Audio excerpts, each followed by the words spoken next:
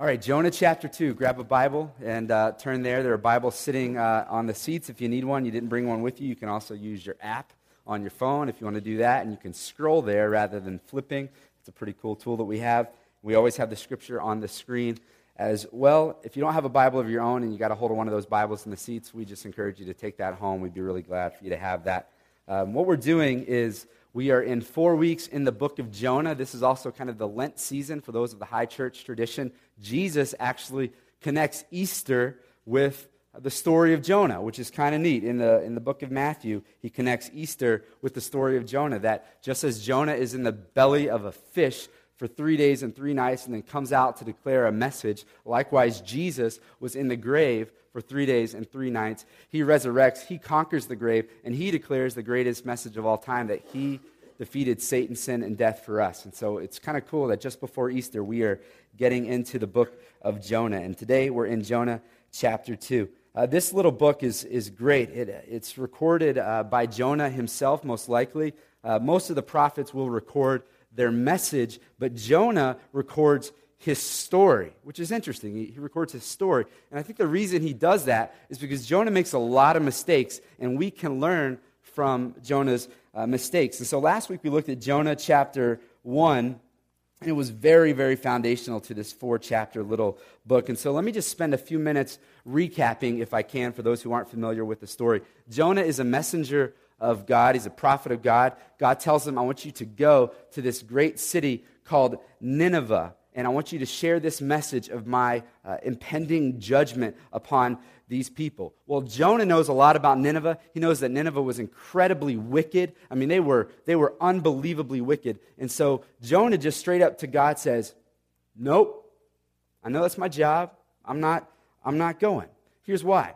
He knows that God has this proclivity to share and show grace, to pardon the rebellious people. The Ninevites were rebellious, and the irony of this is that though Jonah is told to go share this message of God's grace to these rebellious people and saying, no, I'm not going to go, now he is one of the rebellious people himself. He didn't want them to receive God's grace, and so he says, no, I'm not going to share the message of your judgment because I know you, God, and you're going to relent. And so he says, not going. In fact, what he does is he goes the opposite direction, and Jonah heads west, and he gets on a boat towards Tarshish and flees the scene, runs from God. He rebels, and he's rebelling from God. What God does then is God sends this storm out in the Mediterranean to get his attention, and this storm comes, and everybody starts to realize this storm is Jonah's fault. The boat that Jonah is on is about to go down. They're throwing stuff overboard. They're praying to false gods. They're trying to do whatever they can do so that they can live. And finally they realize it's Jonah's fault. God in his sovereignty shows them it's Jonah's fault. And so they determine with Jonah's help that we got to throw him overboard. And so they throw him overboard, and as soon as Jonah gets off that boat, fleeing away from God, he falls into the water, and the storm stops immediately. Now, according to chapter 2, as we read on today, we'll see that as he hits the water, he keeps sinking and sinking and sinking and sinking to the bottom of the ocean, where he will die if something doesn't change. He will die in his rebellion. But rather than dying at sea, what God does is God sends a great fish to come and to rescue Jonah. He'll be there for 3 days and 3 nights. What God does is, rather than letting him drown at sea, he saves him from death. Now, here's where we all kind of need to bring ourselves into the story, because we got to see ourselves in the Jonah story, is that we need to admit that we all have a tendency to rebel against God. Some of you are straight up like, no doubt. Look at my life. I've been rebelling against God. There's no doubt about that. We don't like to have somebody else in charge of our own lives. We don't like to be told what to do. And we have to if we're going to follow the leading of the Lord. We especially don't like to be told what to do when it doesn't really jive with our own plans. And that's where Jonah found himself. He was rebelling because it didn't jive with his plans to go to Nineveh and to tell these people the message of the Lord. Now, one thing this story seems to highlight is the fact that, we all rebel. Again, some of us it's really obvious, and others of us maybe it's not so obvious. It was very obvious for the Ninevites that they were rebelling from God. I mean, they were brutal, brutal people, as I say. They were killing children, raping women. They were torturing men. Like I said last week, they would dig post holes, drop the men inside of the post holes so that the only thing sticking out of the hole was their head. They would often pull their tongue out, stake it to the ground, and just let these guys die of insanity. They would cut off heads, and their calling card, remember on Batman, the Joker has a calling card? Their calling card was to make a pyramid of heads outside of the cities where they had been to say, the Ninevites, the Assyrians have been here. And so it was obvious their rebellion. And then there's maybe the not-so-obvious Jonah. He was a prophet of God. He was spiritual. He was religious. But it becomes obvious when the word of God crosses paths with this really bad heart that this supposed man of God has. And he says, I don't want to do what you're telling me to do, God. It doesn't jive with my plans. It kind of frustrates me. And we see that he also is rebellious. And we all have rebellion. I think just studying and preparing this week kind of showed my tendency towards rebellion, from things like the rebellion of my youth to just recent rebellion of struggling with maybe unforgiveness of my heart at times. We all rebel, and we all need to start to think about how have we rebelled in the past? How do we tend to rebel over and over and over again? And we all rebel. We need to just lock on to that truth. Now, since we all rebel, here's what that means. Since we all rebel, we all need grace. We all need grace. What is grace? Very simply, grace is when you get what you don't deserve. That's grace. Positive, when you get what you don't deserve. And divine grace is when we get from God what we don't deserve. From God, we get what we don't deserve, which puts it really on an entirely different level. If I give you something, a gift or something that you just don't deserve, that's nice. It's gracious. But when God gives you something that you don't deserve, it's unbelievably gracious. That's amazing grace because it's from God. And Jonah is really a story of God's mercy and God's grace. It starts with God's mercy and it moves on to his grace. It starts with his grace where you get what you, or his mercy where he doesn't get what he deserves. And he doesn't get that just immediate death for rebelling from the Lord. And he gets what he doesn't deserve. He gets God's protection. He gets God's love. He gets God's care. He gets the opportunity to retake his role as a prophet of God. And so Jonah receives both mercy and grace. His rebellion was huge. You got to understand, his rebellion was huge because his rebellion was against God. And so what did he deserve? He deserved death. He deserved punishment. He deserved the wrath of God. But what did he receive? He received God's mercy. He didn't get what he deserved.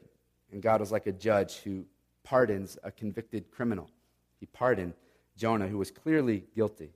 But God didn't just leave it at mercy. God also gave him grace. He gave him what he didn't deserve, protection, the opportunity to resume his role as prophet, protection from the Ninevites as well. Later in the story, you'll see he gives him a plant to shade him from the heat. And so God gives him these great gifts. He doesn't simply say, I'll pardon you, but he says, not only will I pardon a convicted criminal, but I will show great love. Kind of reminds me of the prodigal son, you know the story, right? Takes all his dad's money, he squanders it on just crazy living. When he runs out of money, he comes back to God. He's guilty. He just was a jerk to his father. And what does his father do? He doesn't simply say, I won't punish you, son. But he also throws him a party. That's mercy and grace displayed. He didn't give him what he deserved, and then he gave him what he didn't deserve. And so, man, it's just such a great story of Jonah because it applies to us that we need God's mercy and we need God's grace. And so what I want to do for the next little while together is just kind of sink our teeth into God's grace a little bit and just chew on it a little bit. And like I said in my prayer, I believe that it's just going to kind of come at you at different places where you're at in your life. You might need one thing more than another, but I just pray that it will really be encouraging to you. And so we'll look at Jonah chapter 2, and this is Jonah praying to God now from inside the belly of this fish. Now, for many of us, we've grown up kind of hearing the Jonah story, read to us as a child or seen on a cartoon on TV, and we read about it, and so we kind of have, if you're like me, had this picture, and I've seen it in one of my kids' books, is there's this picture of Jonah inside of the belly of the fish, and he's got a little candle, and he's sitting upright in the belly of the whale, like, all right, yeah, I'm alive, it's great. And he's smiling, and it's all good. Now, this is a miracle that should be celebrated. It is a great thing that God has done, but we don't read anything about Jonah being comfortable in the fish. We don't read anything about him sitting up and smiling, and he's got a candle. I picture Jonah inside of a fish after a near-death experience and still kind of wondering what in the world is going on. I picture him curled up in the fetal position in this nasty, slimy fish, dark and afraid, but alive, right? I mean, he's alive. And so in this season, these 3 days, 3 nights in the belly of this fish, he learns a lot about the grace of God. And so, again, for the rest of our time together, as we see Jonah pray, I want us to learn a little bit more about the grace of God through Jonah's prayer. We'll just kind of track it piece by piece. And since we're all up inside of this fish here, where Jonah receives these lessons on grace, I just want to call this the anatomy of grace. All right? So the anatomy of grace. Here's number 1. God's grace is available to all who will call on him. God's grace, it's available. And some of us are in here like, nah, not me. No, it is available to you. And I hope by the end of this you'll see that God's grace is available to every single one of you who would call on him. Look with me at Jonah chapter 2. We'll read verses 1 and 2. It says, after being swallowed by the whale at the end of chapter 1, it says, then Jonah prayed to the Lord his God from the belly of the fish, saying, I called out to the Lord out of my distress, and he answered me. Out of the belly of Sheol I cried, and you heard my voice. So Jonah will tell us here that I was in distress. I was at the belly of Sheol, which is another biblical term for hell. In other words, I was dying at sea. I was sinking to the bottom, the depths of the sea. I was hellbound, and I called out to the Lord, and God heard me. He saved me.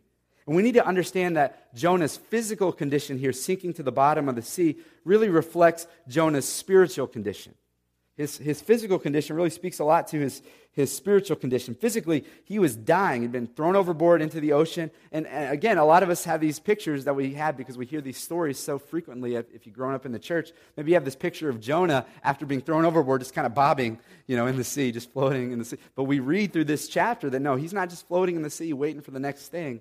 He's sinking, right? He's dying. And the following verses will say things like, waves and billows passed over me. Waters closed in over me to take my life. Seaweed wrapped around my head. So you can just picture, he's scrambling for his life. He's sinking. He's got seaweed all over his face. He's choking. And physically, he was dying. But we also need to know that spiritually, he was dying. Why? Because he was rebelling against God. He said, I don't want you, God. I'm not going to do this with you. I'm done with you, God. And we're all in this position because of our sin. Romans chapter 3:23 will say that we've all sinned. We've all sinned. Every single one of us. There's no one righteous, no, not one, the scripture will say. Romans chapter 6, verse 23 will tell us that the wages of sin is death. And we have sinned against God, and the result is death. We've separated ourselves from the one who has given us life. And so the result is death physically and death spiritually. So physically, there's no doubt that we're dying, right? Some of us, maybe we feel like we're going to live forever, but as you start to cross like that 25, 30 line, I think 30 is the magic number, and suddenly you're like, oh man, like it's gone. I'm getting old, right?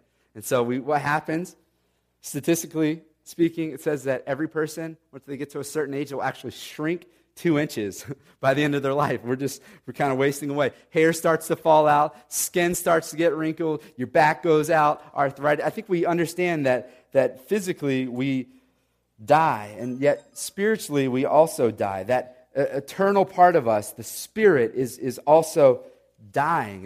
It's hell-bound.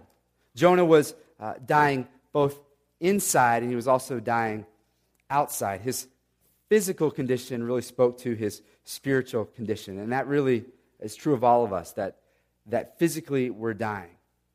We're dying. And some of us, it's not as obvious as it was for Jonah here, which I think can actually serve to deceive us. We think, I'm healthy, I'm good, and so I'm all right. And we get deceived into thinking that we're okay. I'll never forget walking through brain cancer with this young guy named Steve in my ministry out in Princeton, Mass. And because his physical condition was getting really bad, his spiritual condition was a little bit easier for him to see, because his physical condition for him really reflected his spiritual condition. And Steve came to know the Lord that year, and though his physical condition continued to deteriorate to the point of he passed, his spiritual condition was restored, that he was saved from the eternal consequences of sin because he called out to Jesus and he trusted in Jesus. And his battle with cancer was really good for leading him to the Lord and restoring his most important condition, the part of him that lasts forever, that is the spirit. And I think for many of us, our physical condition, it's not like Steve's, obviously. It's not so much like Jonah's right now. We're not dying. We're not fully aware of that.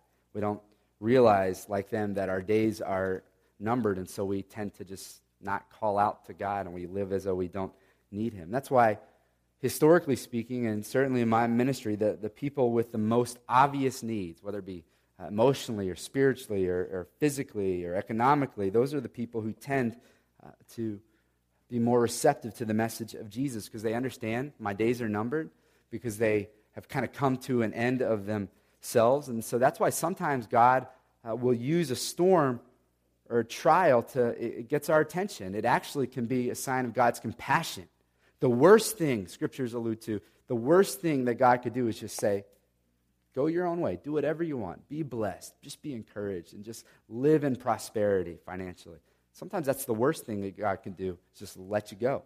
Some of the best things he can do is actually to send a storm, as he does with Jonah, to get our attention, to wake us up. And so for some of us, it's not so obvious that we need the Lord physically, because we're not where Jonah is, we're not where Steve is. Others of us, it's really obvious. Maybe you just think about your own life, and you're like, man, my life is a mess. I've been going my own way, and it's not working. What happens with Jonah? In his physical distress and in his spiritual distress, verse 2 says what? It says he called out to the Lord. It says, I called out to the Lord out of my distress, and he answered me. Listen, you need to hear this.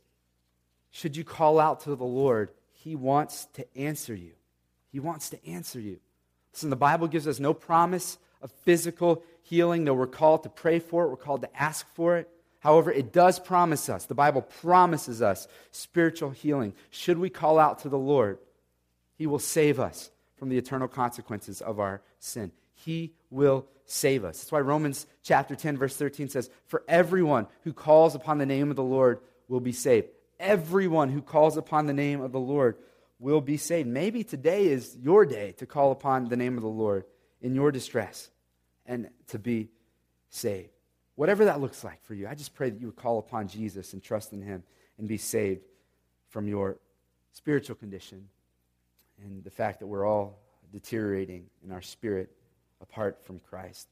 Or should you trust in Jesus, though your body wastes away? You can say, as that great song says, there's no fear in life, fear in death, right? I can just, though I'm passing, my spirit is sanctifying and growing to glory. I'll be with him forever. New heaven and new earth, and I'll receive a glorified body. And maybe this is your day to trust in Jesus, who has died for you. He's come to earth, God in the flesh, took on humanity, lived perfectly, therefore not deserving the wage of sin, death, but yet he lays his life down. They didn't kill Jesus. Jesus laid his life down. He let them kill him. He could have jumped right off the cross as they mocked him and said he could have. He could have. But he said, I'm going to hang up here and I'm going to die, taking your penalty for sin, so that should you call out to me, I will say, yes, my death in place of your eternal spiritual death. And then he resurrects to life to say, yep, I am God. I now sit at the right hand of the Father. I am in control of all things, and we are saved. It's such a gift of grace. And grace is available to all of us should we call on him, and should we say, I want it, God. I need it, God. Just like Jonah says, I called out to him in my distress, and he answered me. He answered me. It's available. Maybe you need to do that today. I would plead with you to do that. Here's the next thing. Next truth about grace is this, that God's grace is amplified when we see the depths of our sin. God's grace is amplified. It gets magnified when we see the depths of our sin. Jonah will go on to acknowledge to God just how near to death he was. Look at verses 3 through 6a with me. It says, "For you cast me into the deep, into the heart of the seas, and the floods surrounded me. All your waves and your billows passed over me. And then I said, I am driven away from your sight, yet I shall again look upon your holy temple. The waters closed in over me to take my life. The deep surrounded me. Weeds were wrapped around my head. At the roots of the mountains I went down to the land whose bars closed upon me forever." And so Jonah he's almost dead here. He's almost dead, and he says, "I was at the heart of the seas. The floods surrounded me. Waves and billows are passing over me. Water closes in on me. The deep surrounded me. Seaweed around my neck. The roots of the mountain." That means under the sea there are these mountains. He says, "I was at the roots of the mountain. I was way down there." He says, "The bars closed upon me forever." I mean, the prison of death was upon me. I would be dead forever. Done, he says. His point? I was as good as dead at that point. Now, just as a side note here, notice that Jonah says, "God, you cast me into the deep. Your waves and billows passed over me."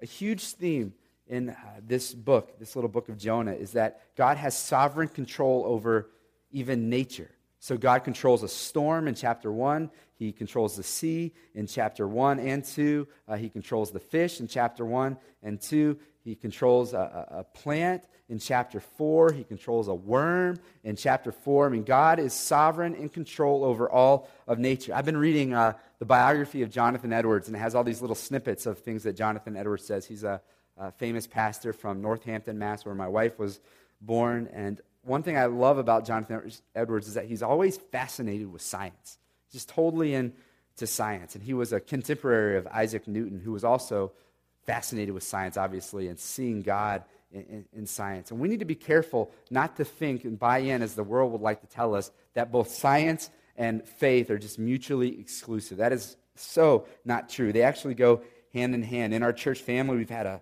Harvard doctor and researcher, medical professionals, and chemistry students, and we can hold these two things hand in hand. In the book of Jonah, these elements will speak to God's power. We need to just say, no, God is in control of all these things, and they're beautiful, and we can see that God, when we look into a microscope or when we look into the sky, it can point us to God, and even here it can point us to God. Now, in verses 3 through 6a, Jonah points out these elements to show us just how dead he was. I mean, he says, I was just dead. And he wants to show us that because God's grace is really amplified, made bigger when we just see the depths of our sin. We see just how far God reaches into humanity to rescue us. And the gift of his grace becomes amplified. We see how amazing it is that he was a man running from God. He said, I'm done with doing what you've called me to do. I had the great privilege and responsibility to be a prophet of God for thousands and thousands and thousands of people, but I said no to God. I abandoned my post. I'm dying here, which I deserved. I love the fact that there's this little section here in between him jumping off the ship when he said, I'll turn from my sin and I'll acknowledge my sin, to when God rescues him at the bottom of the sea. There's this little gap in the story of this prayer line so that we can see he's getting what he deserved.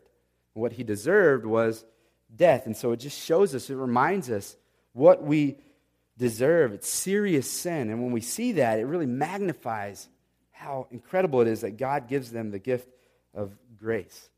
You all know the song Amazing Grace, perhaps the most recognizable song in the world today. In it is that famous line, Amazing Grace, how sweet the sound that saved a wretch like me. Such a beautiful song, as you may know. It was sang on both sides of the Civil War. Those men were singing it. It was sung by the Cherokee Indians as they walked on the Trail of Tears. It was sung at civil rights marches. It was sung the day when Dr. Martin Luther King said, I have a dream. It was sung when Nelson Mandela was released from prison.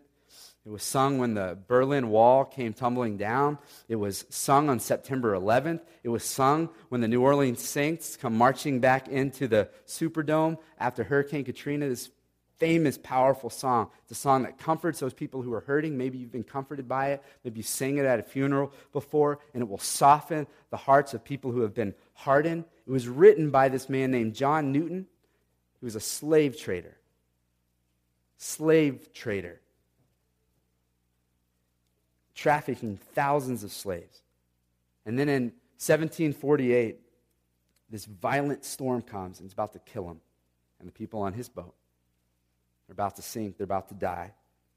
And he falls to his knees and he starts to cry out to God for mercy. And he survived. And he turns from his sin of trafficking humans as those their property. And he turns to Jesus. And he becomes a pastor. He didn't deserve to be forgiven. He didn't deserve to lead people in his church family. In 1772, he writes that song we now know as Amazing Grace. It was called Faith's Review and Expectation. Unbelievable. The way he treated human beings. And yet the fact that God saved him and God loved him and God showed him mercy and God showed him grace to the point that he could say, amazing grace. I mean, amazing grace. How sweet the sound that would save a wretch. That's a strong word. Because I was a wretch. I mean, I was far from God. And yet he saves me. And we've all been far from God. We've all been in places where we're in need of grace. We all still are. Every breath in need of grace. Maybe you're there right now. God gives it. He gives it. And it's important to remember where we've come from, just how far we've been, how wretched we have been, because what it does is it magnifies God and his goodness, that he would give us his grace. He would give us a clean slate. That's why Jonah records these moments here, so that we could see, wow, he was far from God, and then he was near death, getting exactly what he deserved. But God, in his amazing grace, saves him. Saves him. And it's available to all of us. Moving forward, God's grace is able to change your life. That's where we need to now really say, okay, it's available to me. It's a great gift, but it actually can be applied into your life. Look at verses 6b through 7. So all of this, right? All of this. Jonah is as good as dead, and he says this. He says, yet you brought up my life from the pit, O Lord my God. When my life was fainting away, I remembered the Lord, and my prayer came up to you into your holy temple. Second time he says holy temple. He's remembering the grace of God, that the Old Testament system, the Mosaic system of sacrifices, speaking now to us to the grace of God, that we can come straight to the throne of grace because of Jesus. That's why he keeps saying holy temple. He says, I pray to you, God. My prayer came up to you in your holy temple. You received it in your amazing grace. Amazing grace. And some of us maybe feel like I'm too far gone for God to save me. Maybe some of us feel like I'm too into this lifestyle that God could free me from it. Maybe some of us feel like I'm too addicted to this, whatever it may be. Maybe some of us feel like I have far too greatly offended God. Maybe some of us feel like I'm a repeat offender. It's not necessarily what you did. It's the fact that you do it over and over and over and over again. You keep pleading with him for mercy and grace. Listen, you are not too far. He is able to extend his grace to you and able to change your life. He's extending that gift of grace to every single one of us. And I can relate with you in all of these. God doesn't want to forgive this. This is so ugly. Man, I keep failing in this one particular area. I can relate with this. And yet his grace is extended. That's why he says, yet, God, I was so bad off. Yet, God, you brought me up from the pit. You heard my prayers that came up to you, and you saved me. You're amazing. Be reminded of all the people of faith that the Bible highlights. And that's one of the many things that I love about this book, is that the book, it gives you so many unbelievable stories, and they're just people that we can all relate with. And you read of a bunch of people who messed up big time, right? You think about like Moses, he killed an Egyptian. That's kind of a big deal. None of us have murdered, have we? Hope not. He killed an Egyptian. Rahab, prostitute. She's recorded in Hebrews as this great woman of faith.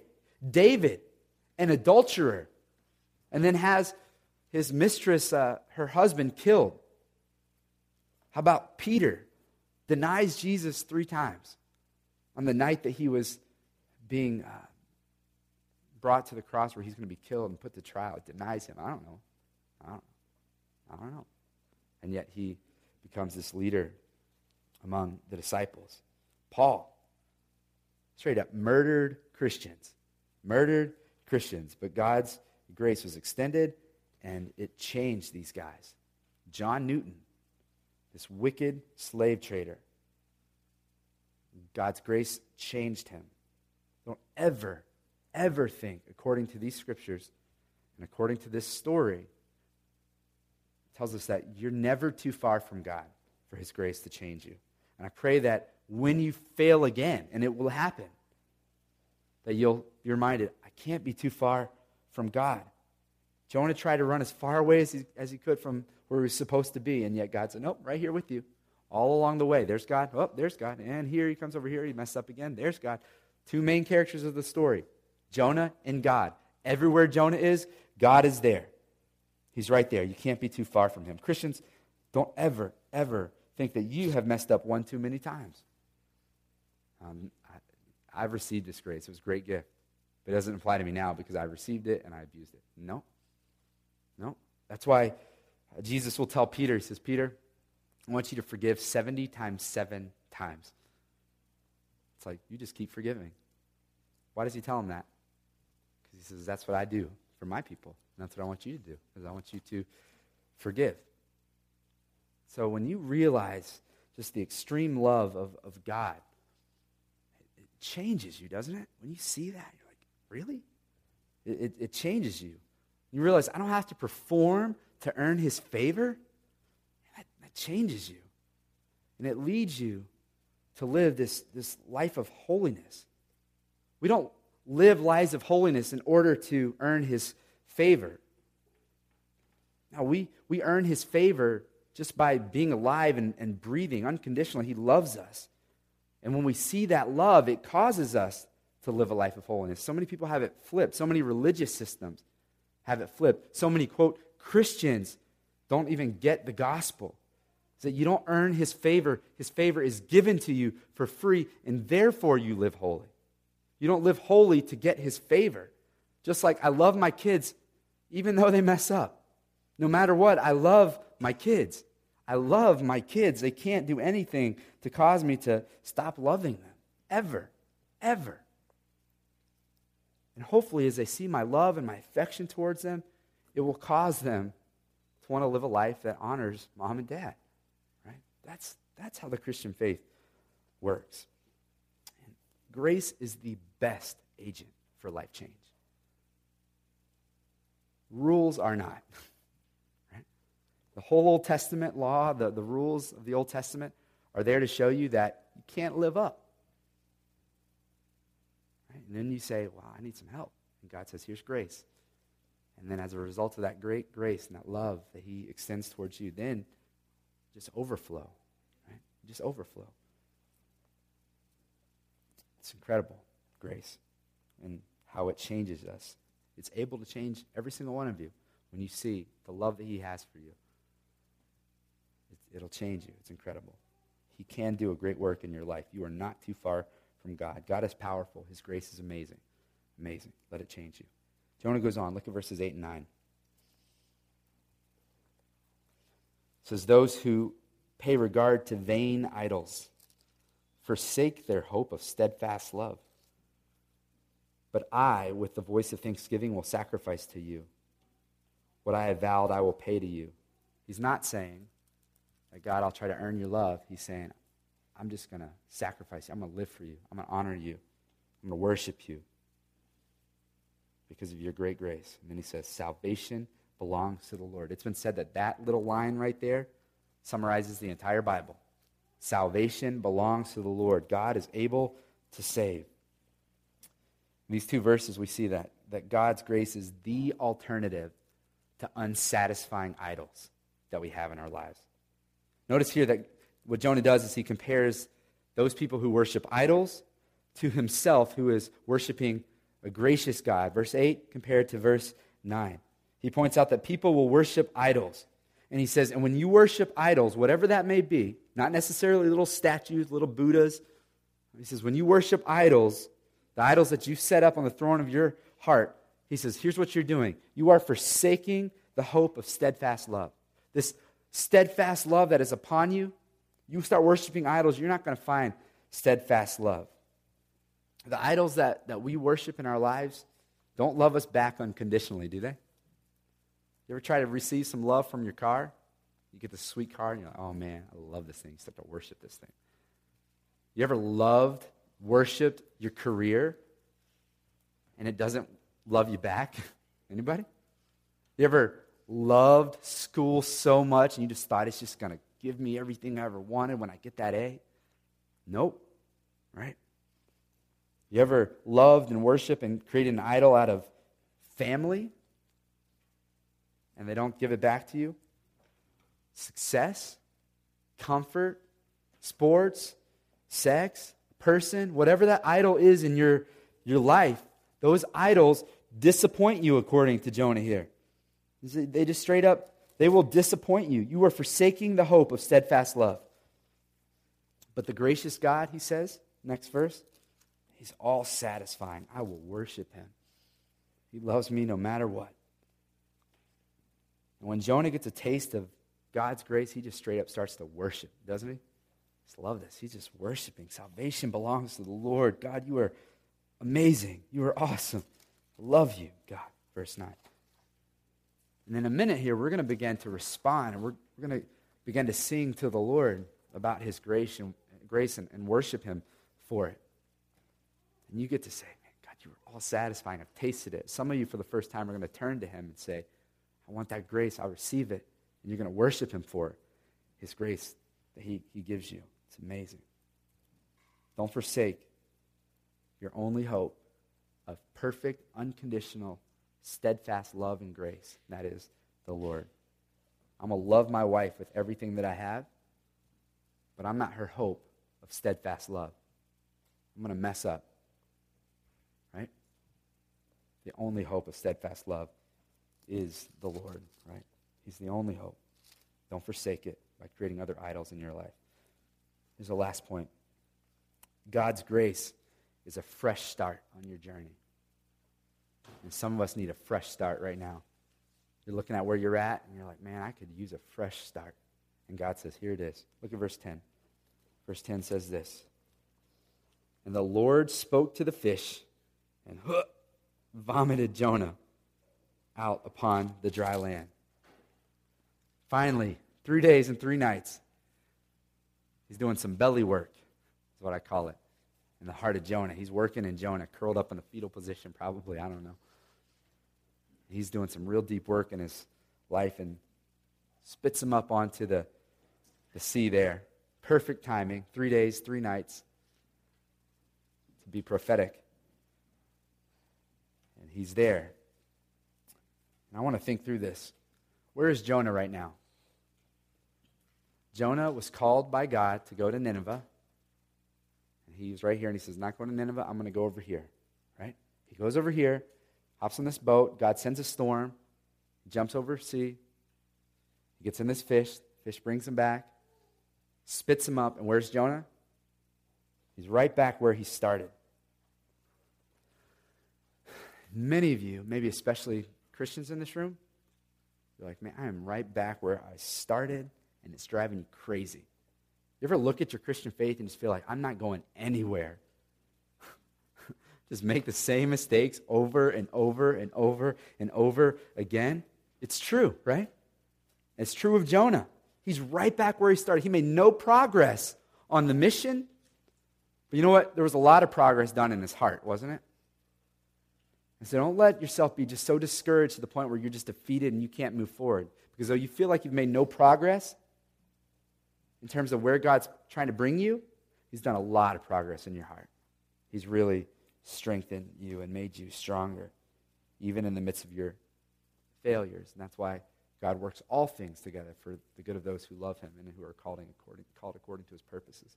Even your sin, he can redeem that and make you better as a result of your mistakes. And so don't get discouraged by your lack of progress. Be encouraged now by the new opportunity that is in front of you. And God is extending his grace to every single one of us today. He's saying, I got right in front of you this big old beach. And the water's behind you, all your sin. There's no turning back. You have all this land in front of you. Let's head eastward towards Nineveh. Let's head eastward towards the mission that I have for you, and that is living a life of honoring me. And I already love you, even if you don't go. And the cool thing about this story, which kind of drives some people crazy, is that it ends with Jonah just messing up again. It just kind of ends, and you're like, that's it? What? What happened? You get to the end of chapter 4, it will be very disappointing for you. If you love stories, I don't know, go watch Nicholas Sparks, because this isn't going to do it for you. He messes up again to say, guess what, guys? He's going to fail again, but God doesn't remove his grace. He loves him. He loves him. It's incredible. And God's grace is extended to every single one of us today. Maybe some of us just need to receive it.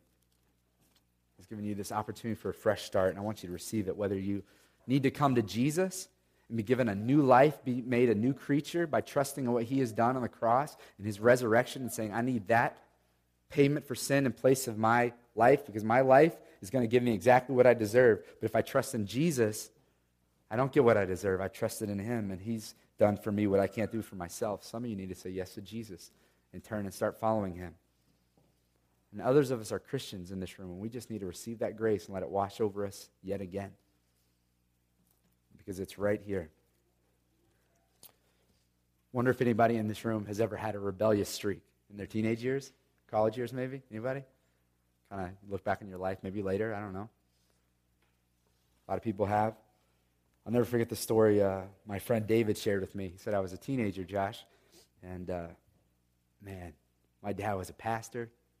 David was telling me. His dad was like a really strict conservative pastor. And he said, my dad was all on me. He's like, and then I made some crazy decisions in my life. Started getting messed up into some stuff I shouldn't be involved in. And one night came home just trashed. He said, I was throwing up all over the place. And usually I could hide it. He said, this night I couldn't hide it. I didn't know what I was going to do. My dad was going to see me for the first time. He said it was over. I come in, I'm like crawling. Just throwing up a mess. He says, I was ready for my dad to smash me. You know what my dad did, Josh? He said, my dad picked me up as a teenage boy, pulled me to the edge of my bed, laid me down, and just held me. He said, and just loved me, and just was with me. I'm throwing up all over the place. Dad could have said, get out of my sight. I can't believe you. You're a disgrace to me. You're a disgrace to my church, my family. No, he loved them. He said, and that act of grace changed things forever. He's like, he could have said, done, and been just, right? Justice. Or he could have said, get in here, give him a second chance, and just leave him alone. But he didn't just show mercy and not punish him. He loved on him and gave him more. Just cared for him, was with him through the night. And that act of grace caused him to want to live in a way that honored his Father, honored his Lord, changed his life. That's what God does for us. He's extending his hand of grace to every single one of you, no matter where you're at. Never turn to Jesus. You turn to Jesus and you're at it again. He loves you. He's taking you back and he wants to hold you. That's why when we mess up, fall into sin, so many people just run from God. Say, oh, he doesn't want me back. And we just run further. God says, come home to me right now. I love you. That's why Jesus gives us the story of the prodigal son. As you come home, I'm here. I love you. I'm going to throw you a party. I'm glad you're here. It's amazing. The grace of God is so amazing. Let me pray for us. Father, wow, what a cool story of your grace. I pray that it would move in our lives far beyond a cute little kid's Bible story. It would be a story that shows us just how amazing your grace is to us. You could have left us. Or you could have just shown mercy and not punished us, but you also showed grace and loved us and cared for us, and you protect us, and you throw us a party, and you welcome us with open arms, and you give us eternity with you in heaven. You give us a hope and a future. You give us a new family. You give us a new life. You give us a fresh start. It's amazing, God. I pray for every single one of my friends in this room this morning that they would receive your amazing grace that saved a wretch like me, like Newton, like them. God, just commit these guys to you. Some people need to turn to Jesus. Will they do that right now? And trust in you. Turn from sin, forsake it, and turn to you. May they call out to you. Call upon the name of the Lord and be saved, as the scripture says in Romans. And as we sing this song, I pray that they would just call to you and receive new life, fresh start. As scripture says, become a new creature.